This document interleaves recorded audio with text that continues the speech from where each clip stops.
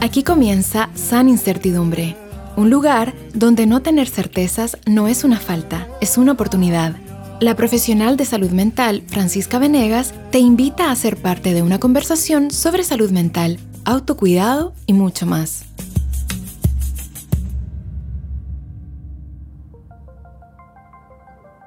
Hola a todas, todos y todes, bienvenidos a esta nueva temporada de Sana Incertidumbre, un podcast de salud mental, de autocuidado, donde conversamos de diferentes temáticas tratando de generar cercanía y también curiosidad en las personas que nos están escuchando. El día de hoy tenemos a una invitada llamada Paulina del Río. Ella es fundadora y presidenta de la Fundación José Ignacio. Es una fundación que desde aproximadamente 15 años trabaja en la prevención del suicidio, también en el acompañamiento de personas que lamentablemente han tenido algún familiar o persona muy importante que ha cometido suicidio. También capacitan y difunden sobre esta temática y por lo mismo hoy día vamos a hablar sobre cómo hablar sobre suicidio, que es una pregunta que a veces queda ahí un poco al aire. Es una mujer de 67 años de Santiago, que todavía se siente de 27, es Capricornio igual que yo, lo acabamos de descubrir, y también se escribe como una estudiante eterna. Así que bienvenida Paulina acá al programa Sana Incertidumbre. ¿Cómo te encuentras el día de hoy? Hola Francisca, buenos días, muchas gracias por invitarme. Yo estoy muy contenta porque siempre es bueno tener tribuna para hablar de suicidio, ¿no? Para hablar seriamente de suicidio. Así que muchas gracias. Muchas gracias a ti. Es un tema al que muchas veces uno le rehúye. Genera cierto temor simplemente pensarlo o hablarlo. Así que qué mejor que facilitar más espacios donde uno también sepa de qué manera empezar a hablar del tema. Y por lo mismo te quería preguntar, y también para quienes nos escuchan, ¿quién es José Ignacio? Que es un poco la inspiración de esta fundación. José Ignacio era un chiquillo simpático cuando quería, sonriente cuando quería, le iba muy bien en el colegio, tenía amigos, amigas, pololas, bueno para el fútbol, pues puso una sola postulación cuando entró a la universidad, entró a estudiar ingeniería comercial en la Chile como él quería.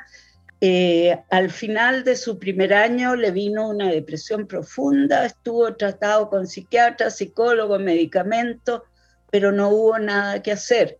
Al comienzo del segundo año, cuando recién había cumplido 20, José Ignacio se suicidó. Él era mi hijo mayor de 3 hijos, ¿no? Y por eso hoy estamos aquí conversando, porque si no, yo habría seguido tan ignorante en temas de suicidio como quizás muchas de las personas que nos están escuchando, porque mientras no nos toca personalmente, no es nuestra prioridad aprender sobre suicidio. Muchas gracias por contarnos algo también tan íntimo que, según entiendo, igual inspira todo el trabajo que ustedes hacen en la Fundación. Y como tú dices, uno quisiera nunca tener que enfrentarse a esta situación. Es algo que va mucho más allá del dolor que uno pudiese pensar que va a tener en la vida. Pero al mismo tiempo, como tú dices, eso permitió que se abriera esta como puerta o ventana a pensar en qué es esto del suicidio, qué pasa con esta depresión que de repente aparece. ¿Hay algo que uno puede hacer para prevenir? ¿Cómo uno lo puede después incorporar en la vida, en el relato de quién es uno? Y bueno, ahora José Ignacio tiene su propia fundación también. Mira, cómo empezó esta fundación a formarse fue, yo personalmente, después que él murió, empecé a leer todo lo que pude sobre suicidio, encargando libros a todas partes, y un par de años después, porque en los primeros años el dolor paraliza, ¿no? Empecé a escribir en blogs donde los chiquillos buscaban formas para suicidarse. Empecé a escribirles que mi hijo se había suicidado, que yo sabía que había sufrido mucho y que ellos, los que buscaban formas ahí estaban sufriendo mucho, que me escribieran, que yo quería escucharlo. Y empezaron a escribir, y escribían de todas partes que hablaban castellano, ¿no? De todos los países. Y yo empecé a contestarles de una forma como espontánea, ¿no? cuéntame, yo no te voy a juzgar, ¿qué te pasó? Mira, qué dolor, me imagino cómo estás sufriendo. Yo no soy psiquiatra, ni psicóloga, ni nada por el estilo, así que también eso me motivó a hacer algunos diplomados en temas de psicología, prepararme más, fui a estudiar también sobre prevención de suicidio, cómo capacitar a entrenadores de prevención de suicidio que se llaman gatekeepers, en fin. Pero en lo principal fue ir descubriendo cómo el dolor psíquico es lo que se va acumulando y hace que las personas llegue un momento en que no toleran más. Esto es como vivir con un cáncer 24/7 muy doloroso y que muchas veces ni siquiera lo notamos, muchas personas ni siquiera muestran este sufrimiento. Y lo complicado es que tiene tantos factores, nunca es un solo factor. No es que nos dicen se suicidó porque lo echaron del trabajo, se suicidó porque lo pateó la polola, se suicidó porque quedó repitiendo. No, no. Muchas personas les pasa eso y no se suicidan.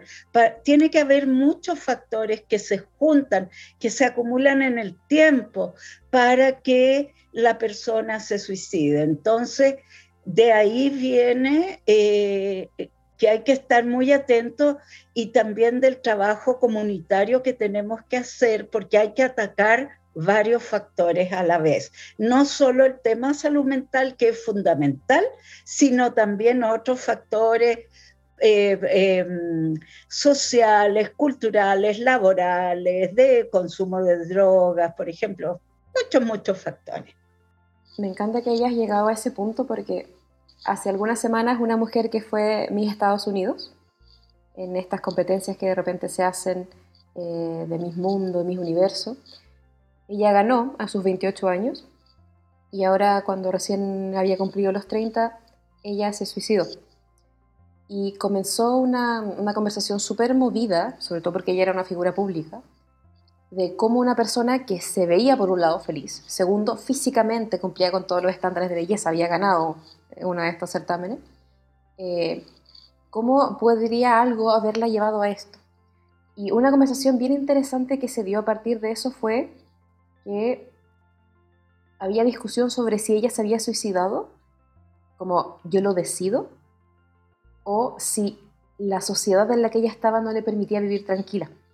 Yo creo que justamente ahí hablas un punto súper importante, que es cómo la precariedad a veces laboral, a veces el maltrato psicológico que puede venir desde violencia intrafamiliar, bullying, problemas laborales también, las imposiciones culturales sobre qué significa ser bella. Por ejemplo, para ella tener 30 ya era una sensación muy agobiante, porque cuando ella ganó este certamen ella tenía 28 y le decían que era muy vieja para estar ahí. Entonces, todas esas cosas también de repente generan que la sociedad esté un poco más enferma y que la sociedad lleve a personas, junto con otros muchos factores, a cuestionarse cosas que no tienen únicamente que ver con lo que uno está pensando, sino que la sociedad también de repente no sabe cuidar. No sé, por ejemplo, tú con los trabajos que has estado haciendo, ¿cómo se recoge esa parte que no tiene tanto que ver con una decisión personal, sino que también tiene que ver con cómo el sistema funciona? Exacto, eso es importantísimo. Tú hablaste del cuidado y hablaste de una sociedad, ¿no es cierto? Entonces, ¿qué pasa cuando vamos perdiendo el sentido de comunidad, el sentido de pertenencia? Cuando la pertenencia cuelga de un hilito tan delgado, ¿no? Si yo subo 3 o 4 kilos, si yo tengo una arruga o una cana, voy a dejar de pertenecer a algo que yo ni siquiera controlo, ¿no? Entonces, sumémosle a eso una persona que puede haber venido frágil, ¿no es cierto? Que puede haber tenido algún trastorno mental no detectado, o detectado y sin tratamiento, en fin, y otros factores como por ejemplo el abuso que nombraste tú también y que es uno de los factores importantes en el suicidio, es el abuso, especialmente el abuso sexual infantil y el bullying, eh, son sostenidos en el tiempo muchas veces y por lo tanto inciden de manera importante en el deterioro de la salud mental y en la ideación suicida. Hay varios estudios que han demostrado distintos tipos de asociación y correlación entre abusos de diferentes clases y ideación suicida, intento de suicidio y, por desgracia, muerte por suicidio, ¿no? Entonces, en el caso de esta chiquilla, porque por desgracia tan jovencita se suicidó, evidentemente había varios factores, ¿no? Pero pensemos una cosa. ¿Cuántas Misses ha habido de distintas cosas, ¿no es cierto? Miss Mundo, Miss Universo, Miss Chile, Miss Verano, ¿y cuántas se han suicidado? Eso es importante tenerlo en cuenta. No por decir han sido poquitas en comparación con el total, no. Es por decir algo pasaba con ella que las otras no tenían. ¿Qué tenía ella que las otras no tenían? Eso es importante. Entonces veamos que ella probablemente, aquí estamos especulando porque no conocemos su historia, pero podemos imaginar que ella había sufrido a lo largo de su vida otras cosas que fueron sumando hasta que llegó un gatillante, ¿no es cierto?, que confundimos muchas veces con un factor, como él repitió de curso, peleó con la polola, lo echaron del trabajo, que son gatillantes, que son la gota que rebalsó el vaso. Puede haber sido que cumplió una cierta edad, puede haber sido que se encontró su primera cana, que cumplió 30, que subió de peso, que en fin, que le dijeron algo, que no le dieron un trabajo porque le encontraron condiciones que antes no tenía. Entonces se le acaba su mundo, ¿ya? Pero es porque esa persona tenía otros factores también. ¿Por qué digo esto? Porque es importante tener en cuenta dos cosas, que no todas las personas se van a suicidar. ¿Ya? No tenemos tampoco que vivir histéricos porque no se vaya a suicidar mi hermana porque tiene una situación parecida, no. Y lo otro, sí tenemos que estar muy atentos a personas que reúnen condiciones que son señales de alerta o factores de riesgo de suicidio. ¿Y cuáles son esos? Como dijimos antes, factores son haber sufrido abusos, sobre todo abusos sostenidos en el tiempo, porque eso produce estrés. Y el estrés sostenido en el tiempo va deteriorando la salud mental de las personas. Haber tenido intentos de suicidio previos, haber tenido o tener algún trastorno mental con o sin tratamiento. Ciertos trastornos son inciden más en el suicidio que otros, como la depresión, la esquizofrenia, la bipolaridad, el trastorno de personalidad limítrofe, ¿ya? Entonces, no vivamos tampoco. Sabemos que en Chile hay terremotos, ¿ya? Pero no pasamos todo el día aferrados a un pilar en nuestra casa porque puede haber un terremoto. No quiero que caigamos en pánico, pero sí que estemos atentos a las personas que sí pareciera que necesitan nuestra ayuda. Entonces, tenemos factores de riesgo, ¿ya? Que son mayoritariamente eso. ¿Ya? Personas que viven en situaciones de pobreza, personas que consumen drogas o alcohol. Ese es un factor de riesgo importante. Situaciones de precariedad laboral, de vivienda. Y sobre todo factores relacionales, ahí incluyo el abuso, factores relacionales, personas que tienen dificultades, que no tienen redes de apoyo, que tienen dificultades para formar redes de apoyo. Las redes de apoyo, las comunitarias, son importantes, ¿ya? Cuando no hay redes familiares, tener redes comunitarias. Por eso la pérdida de la comunidad es tan dura. Entonces, y a la vez señales de alerta.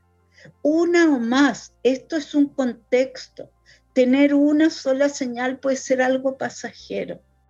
Señales de alerta, el aislamiento, el cambio en general. Una persona que no lloraba nunca y ahora llora mucho, que dormía normal y ahora no duerme, o duerme todo el día, que comía normal y ahora no quiere comer por ningún motivo o come sin parar, que se irrita fácilmente, porque la irritabilidad puede indicar una depresión, por ejemplo, que toma riesgos que antes no lo hacía, como, no sé, salir en bicicleta como loco por la mitad de una calle muy transitada, con micros y camiones y todo. Son señales de riesgo, pero tenemos que ponerlas en contexto, porque pensemos, un adolescente, por ejemplo, es alguien que va a hacer esas cosas, entonces miremos el contexto. Si tenemos dudas, consultemos con un profesional. Muy, muy claras ahí también algunas indicaciones y parte también de la literatura que he estado revisando y por supuesto el trabajo que han estado haciendo en la fundación. Y quería un poco llegar entonces al título que teníamos del capítulo, que es ¿cómo?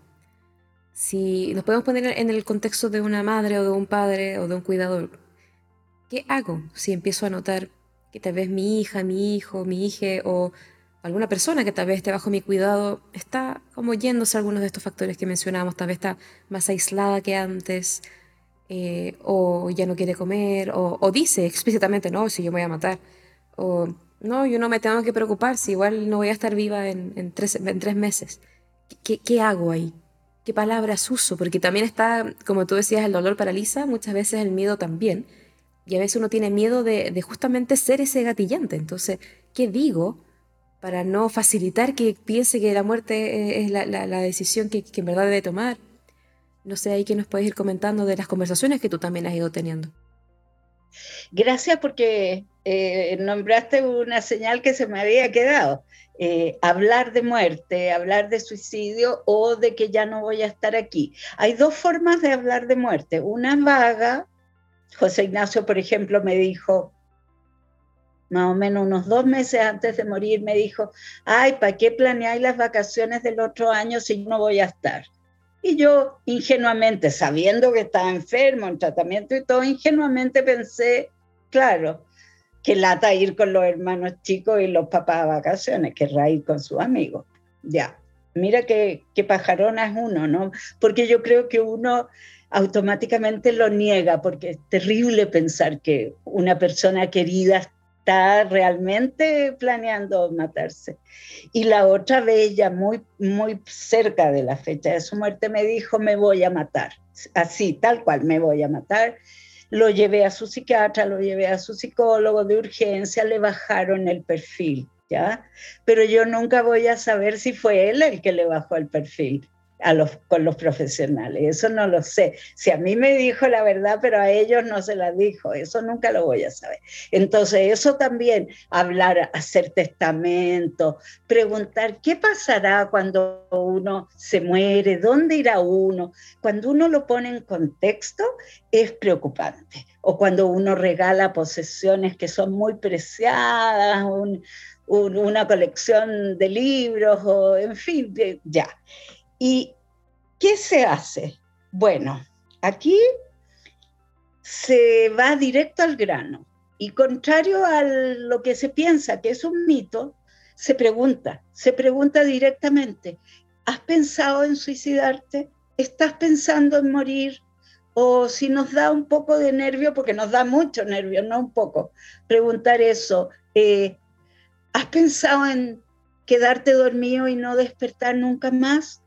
Nos da terror en realidad, a uno le tiembla las piernas, todo, pero hay que hacerlo. Si uno no se atreve a hacerlo, hay que hacer que otra persona lo haga, ¿ya? Preguntar es fundamental, por dos razones. Una, porque la persona que está pensando en morir está muy angustiada. Primero, en el 99% de los casos, el número al azar, por favor, esto no está basado en un estudio, pero sí basado en estudios, la inmensa mayoría de las personas que piensan en suicidarse, en realidad no quieren morir, sino poner fin a su dolor psíquico. Entonces, cuando les preguntamos, ¿estás pensando en suicidarte?, les estamos diciendo, uno, no te estás volviendo loco, ¿ya? No es tan raro lo que estás pensando. Yo te lo estoy diciendo, por lo tanto, es algo que sucede, ¿ya? Y te lo digo con calma, de los dientes para afuera, ¿no es cierto? Te lo digo con calma, y te voy a escuchar.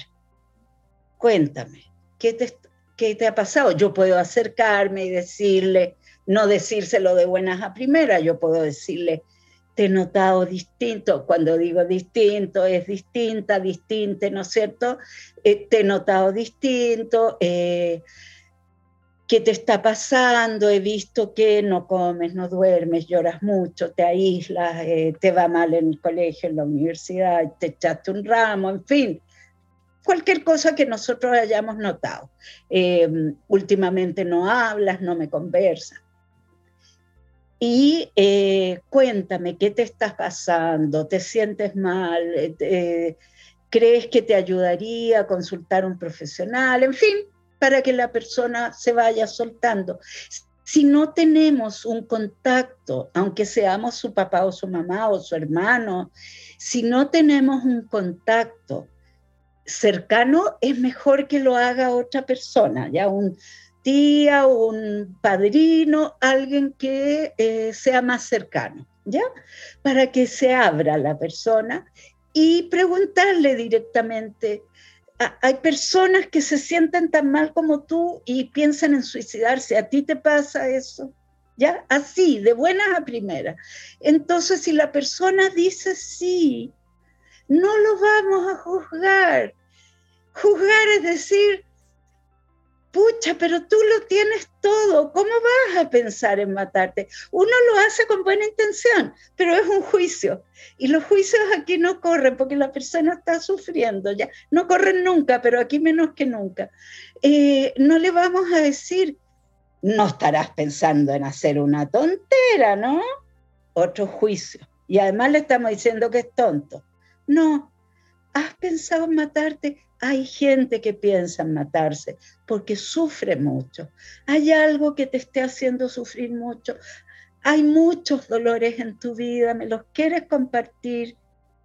Y después, si la persona lo dice, medimos así como a la pasada, no tan científico, el nivel de riesgo. ¿Has pensado cómo lo vas a hacer? ¿Has pensado dónde lo vas a hacer? ¿Has pensado cuándo lo vas a hacer? Mientras más detalle, más riesgo, ¿ya? Solo un tema de planificación ya es riesgoso y merece consultar urgencia, ¿ok?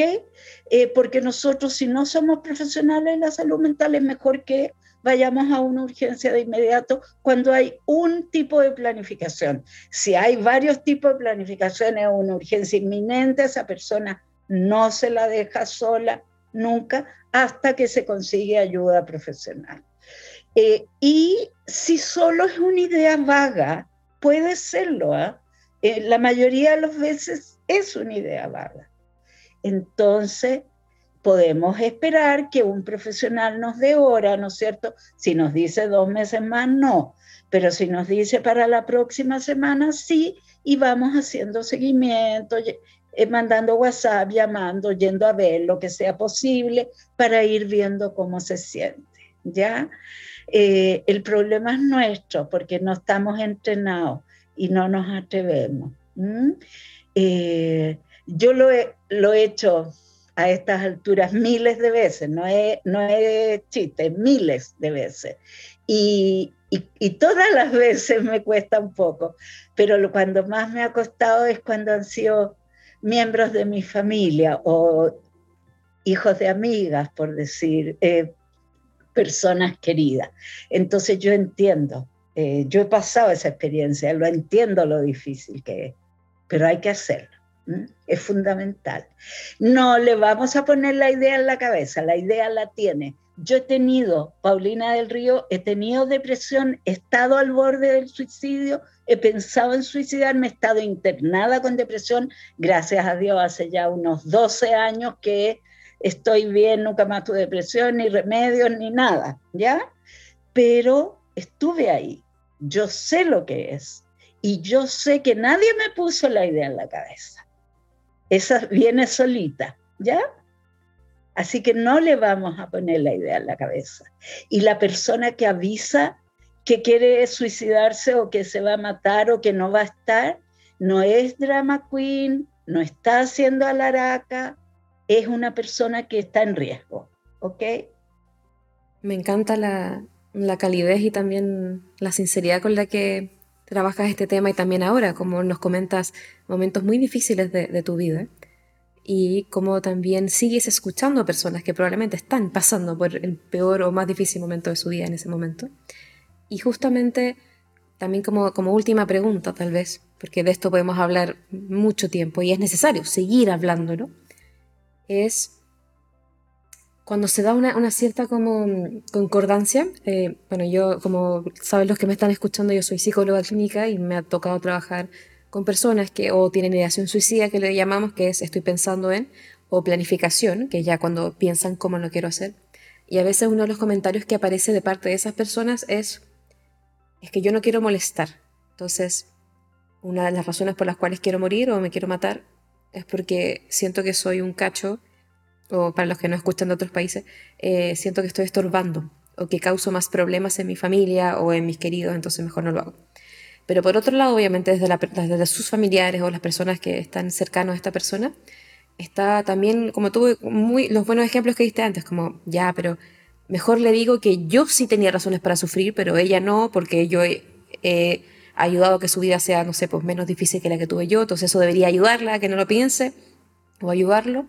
Pero justamente se empieza a dar un poco esa sincronía a veces, donde de repente uno puede decirle a alguien, no, pero sal adelante, o uno se siente muy triste al escuchar esta historia, y la persona ve esa tristeza y dice, entonces, obvio que Dios no debería estar aquí, como que lo toman como esto, o sea, no gatilla, pero esto alimenta más mi idea. Entonces, desde el otro lado, a mí me parece súper importante, también para comentarlo estos últimos minutos, en que si uno ve que algún familiar o una persona cercana está con ideación suicida fuerte, uno también necesita un espacio para poder desahogarse o para poder pensar o para poder llorar, que no necesariamente la otra persona nos va a dar respuesta o nos va a poder calmar con eso en ese minuto. Pero si uno también tiene ese pequeño espacio de cuidado, también nos va a ser un poco más sencillo, no para nada fácil, el poder preguntar estas cosas. ¿Cómo lo ves desde el acompañamiento? Tanto cuando ya ha habido un suicidio como antes. Es tremendo tener a alguien cercano que está en riesgo suicida. Es tremendo. Hay mamás, por ejemplo, yo hablo mucho de las mamás porque es mi experiencia, pero obviamente hay papás, hay hermanos, hay hijos que tienen a sus padres muy enfermos, hay amigos, compañeros de trabajo, en fin, hermanos, de todo. Y que me dicen, salgo en las mañanas, la dejo a mi hija en la casa y cuando vuelvo no me atrevo a abrir la puerta. ¿Ya? Vivir así es agotador, mentalmente agotador, físicamente agotador. Entonces, me encantaría que pudiera haber grupos, aunque ya que la cosa terapéutica en Chile está pasando por momentos terribles de que no hay ni una posibilidad de acceder rápidamente a terapias de bajo costo o gratis, etcétera. Me encantaría que pudiera haber grupos de apoyo mutuo, grupos de ayuda mutua para personas que están asistiendo a alguien en riesgo suicida, porque son personas que están en alto riesgo ellas mismas de enfermar de algún trastorno de salud mental, algún problema de salud mental. Entonces, eso es fundamental. Acabo de anotar esa idea en mi cabeza. Por favor, te pido que me la recuerdes porque mi cabeza ya no tiene espacio para ninguna anotación. Me habías hablado, y las personas que ya perdieron a alguien por suicidio.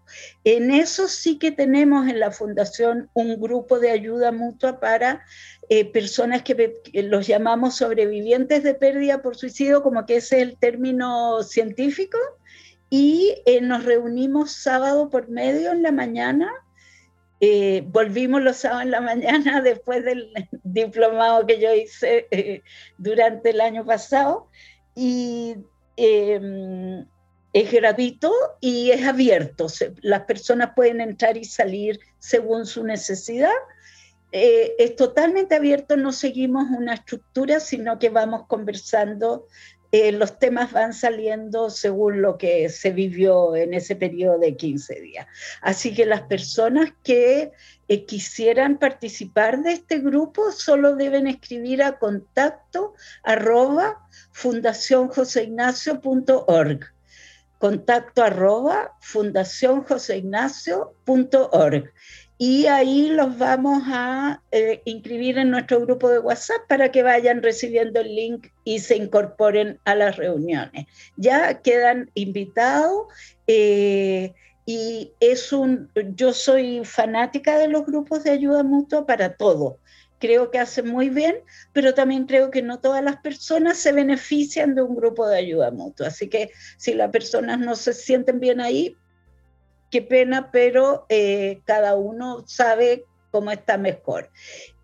Creo que es necesario, así como hay grupos de ayuda para mamás, por ejemplo, con hijos con discapacidad, con algún tipo de discapacidad, también es importante que familiares, amigos que tienen a alguien con un trastorno mental o una situación de vida que podría significar un riesgo suicida, o que ha hecho un intento de suicidio, pudieran formar grupos de ayuda mutua si nosotros de alguna manera los podemos asesorar gratuitamente para formar un grupo con mucho gusto. Y iba a decir algo que se me olvidó, pero cuando me acuerde lo voy a decir, que iba dirigido también a cómo mantener la salud mental los que rodeamos a personas que están con problemas de salud mental, porque más encima en una pandemia la cosa se hace difícil, muy difícil. Y lo otro, que también es importante, que los profesionales de la salud, no solo de la salud mental, sino de la salud en general, estén capacitados en la detección de riesgo suicida en los pacientes y en la ayuda a personas que han perdido a un ser querido por suicidio. El MinSal está trabajando en eso y espero que esto fructifique, digamos. Muchas gracias, Paulina, sobre todo ahí por la invitación, por la conversación.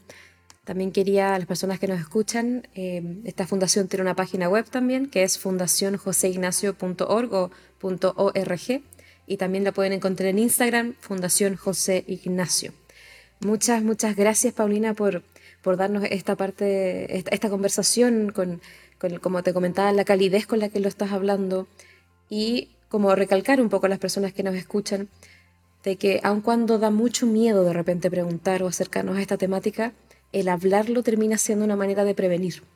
Y también el hablarlo ayuda a que este dolor que muchas veces está detrás de estas ideas de muerte también sea más compartido. Y cuando es compartido, en general, la sensación de lo abrumante que es puede bajar. Entonces también estamos ayudando a la otra persona a sentir que cuenta con otros y de que tal vez lo que está pasando le puede bajar la intensidad o puede sentir que hay alguna sensación de mejoría o de que vale la pena pensar hacia el futuro. Y todo eso lo logramos hablando, preguntando. ¿Sí? Muchas gracias entonces, Paulina. Quedan todos invitados a revisar sus plataformas web. Muchas gracias a ti, Francisca, y espero que en el futuro ojalá vuelvas a tocar este tema con otras personas, porque hoy en día afortunadamente hay mucha gente que está trabajando en la prevención del suicidio. Adiós.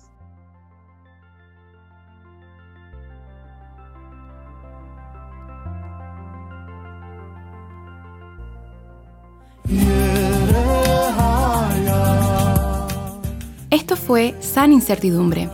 Conversaciones sobre salud mental, autocuidado y la vida misma, junto a Francisca Venegas. Conócenos más en @sanincertidumbre en Instagram y participa en nuestro podcast a través de nuestras redes sociales.